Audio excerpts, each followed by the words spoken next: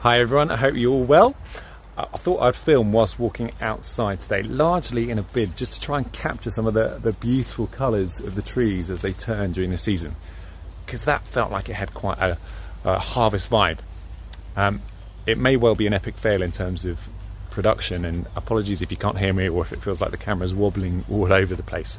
In fact, I'm gonna plonk it here on the wall just to bring a bit of stability to the whole thing.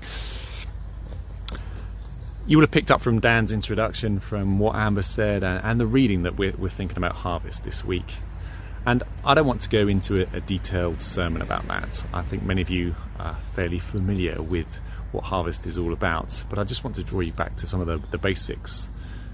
When I think of harvest, I think of the 3 G's. I think of goodness, I think of gratitude, and I think of generosity. We deliberately focus on the fact that God is good and He provides us with so much. All that stuff that Amber was talking about as God being a provider for us. And harvest is a great time just to dwell on that reality of His goodness. And that should bring to the surface for us gratitude, and we should be able to express our thanks for that goodness. And in turn, hopefully that inspires us to be generous and to be sort of reckless givers in God's name. So like I said, I don't want to go into a lengthy sermon about that, but just want you to, or encourage you just to think about those 3 different G's as you celebrate harvest in whatever way is fitting for you. What I am going to do is show you just a little 5-minute video from the Bible Society, because they focus in on one of those G's, the generosity element, and they set it in the context of the whole Bible, and I think they do it really, really well. So I hope that inspires you to have the freedom to trust God for more, and it enables you to be generous. So take a look at this, sit back and watch it and enjoy. Imagine your friend invites you to a party. You arrive and there's lots of people, decorations, food and drink. There's enough for everyone. When you're hosted by someone that generous, you don't have to worry about your needs. You can just enjoy yourself and focus on the people around you. Yeah, that's what a good host wants for her guests. And this is the picture of the world that we find in the Bible. Creation is an expression of God's generous love. He's the host, and humans are His guests in a world of opportunity and abundance. And we're called to keep the party going, to spread His goodness. This is a beautiful picture. But it's not the way people experience the world. Rather, we find a world of scarcity and struggle, not abundance. And Jesus grew up in that kind of world. Under military occupation, people losing their land or families to debt and poverty. And yet, He would say things like this. Look at the birds. They don't store up food for themselves, yet they have enough. Or consider the wildflowers. They're beautiful and abundant, and they don't stress about their existence. And you all should live that way too. But surely Jesus knew that things don't always work out. I mean, sometimes there really isn't enough. And Jesus did experience poverty firsthand, but He viewed the world through the story of the Hebrew Scriptures, which claimed that our scarcity problem isn't caused by a lack of resources. Rather, the problem is our mindset that God can't be trusted. Maybe God's holding out on me. Maybe there isn't enough, and maybe I need to take matters into my own hands. And once we're deceived into that mindset of scarcity, we can justify the impulse to take care of me and mine before anyone else. And that leads to envy and anger, violence, and a world where it seems like there's not enough. The party's over, it's turned into a battleground. But God wants humans to experience His generosity, and so He chooses one people, the family of Abraham, and He promises to give them the abundance that He wants for everybody else. God will provide what they need. All they have to do is trust His generosity. And through them, the whole world will see how generous the host really is. But that's not what happens. Abraham's descendants, the Israelites, enter a land of abundance, and they promptly forget the host who gave it to them. They act like it's all theirs, and like there's not enough. And it leads to war and Israel's self-destruction. If I were the host of this party, I think I'd just give up. But God doesn't give up. What He does is surprising. He gives another gift. Another gift? Yeah, but this gift is different. What God gives is Himself. All right, and Jesus, the host Himself, comes to join in on the spoiled party.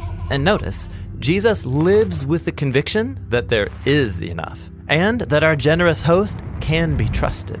His mindset of abundance allowed him to live sacrificially and generously, even towards his enemies. And Jesus called his followers to trust in God's abundance like him. And that's why he said things like, sell your possessions and give to the poor, or don't worry about your life. He's inviting us to live by a different story, one that is built on trust in God's goodness and love. But living generously doesn't mean life is gonna go well. I mean, look at Jesus. He was betrayed by his friends, and he suffered. And this was no surprise to Jesus. He knew that people would take advantage of his generosity. In fact, that was his plan. Really? Yeah, think about it. Jesus knows that we're all hopelessly deceived by this lie that there's not enough. Yeah, that lie needs to be defeated. And so that's what Jesus was doing when he gave us the gift of his life.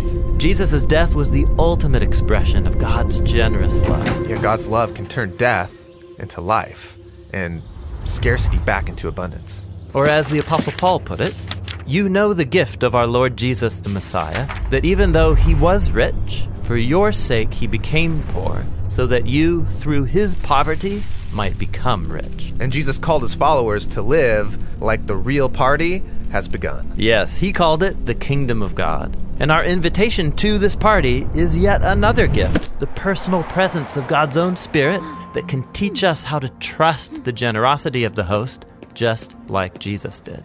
Yeah, and when you believe there's enough, you start seeing opportunities for generosity everywhere. With our time and money, our attention. Yes, one of the most important ways that we can experience the abundance of God's new creation is sharing with others because of our trust that God is the generous host.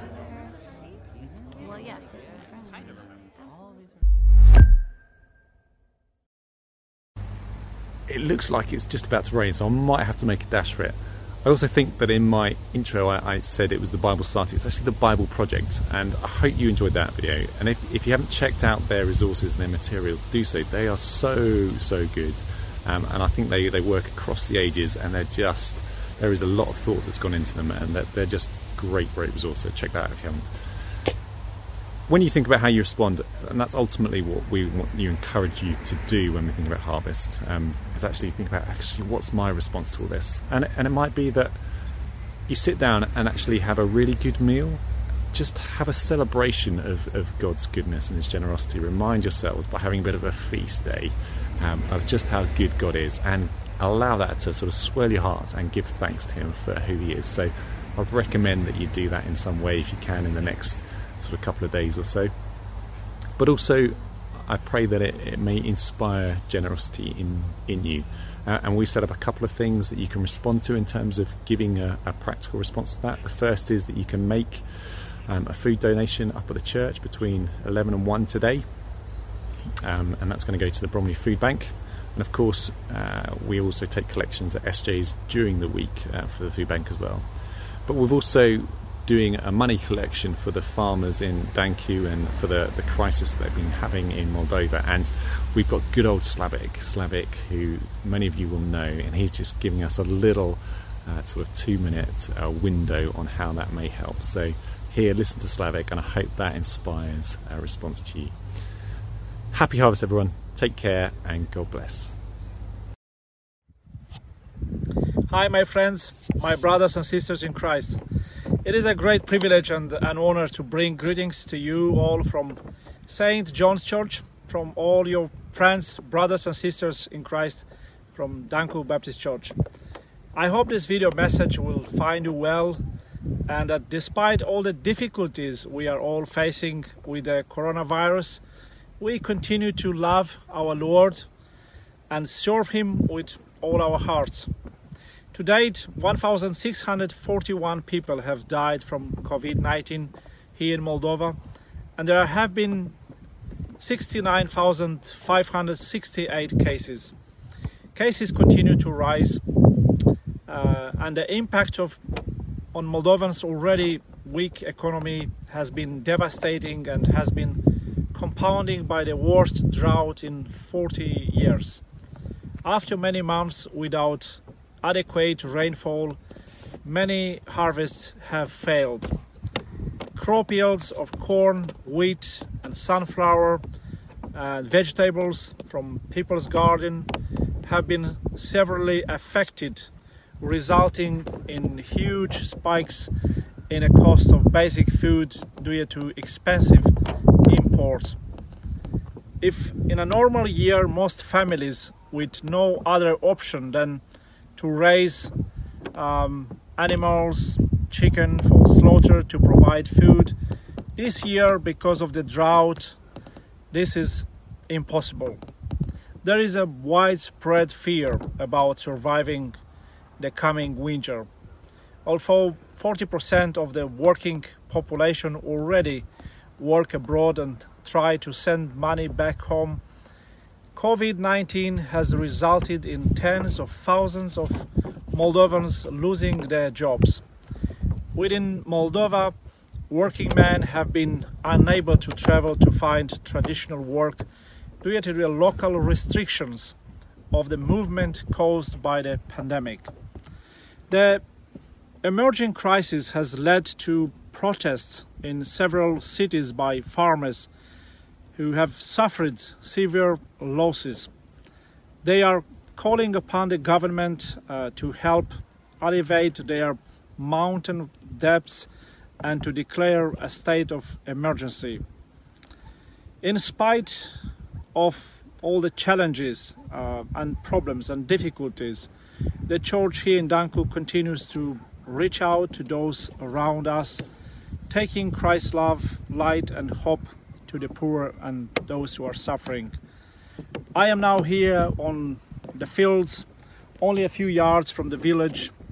It is such a beautiful day today. It's the 23rd of October 2020. In a normal year, if you come here on the fields, you will see many people working with so much joy, harvesting their crops, taking it home, and seeing the coming weeks and months with so much hope and joy. However, this year, this is not possible, as I already mentioned. Because of the droughts, people lost almost everything, bringing them into such a great despair. If the pandemic brought so much suffering, I want to tell you that the droughts brought such a great despair in many families.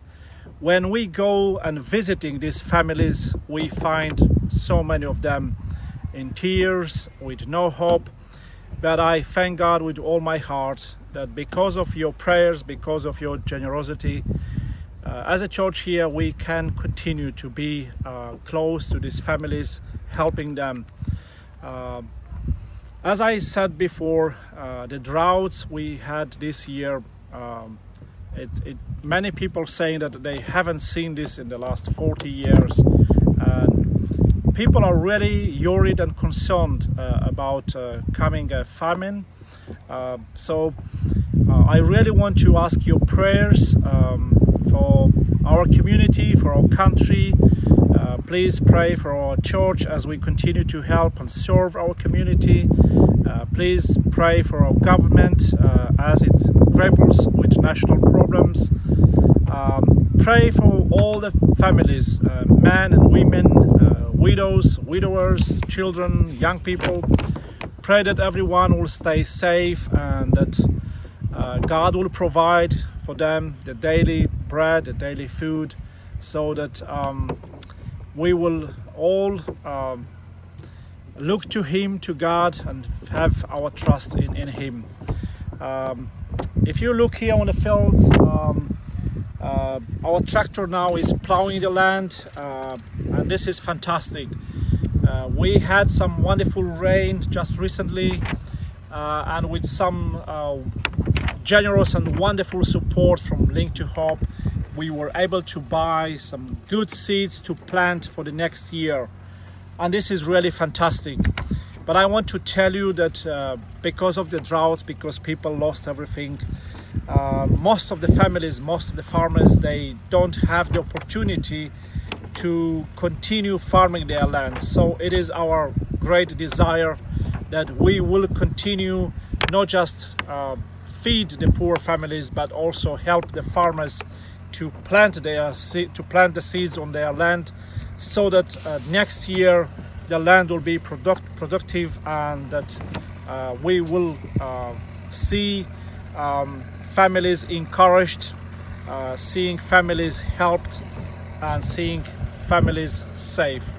Thank you so much for all your prayers, for your generosity, and I just want to tell you that it is a great blessing to have so many people far away from us, but with your love in your hearts, with generous hearts, being able to help so many. Thank you, and I pray that God will bless you all.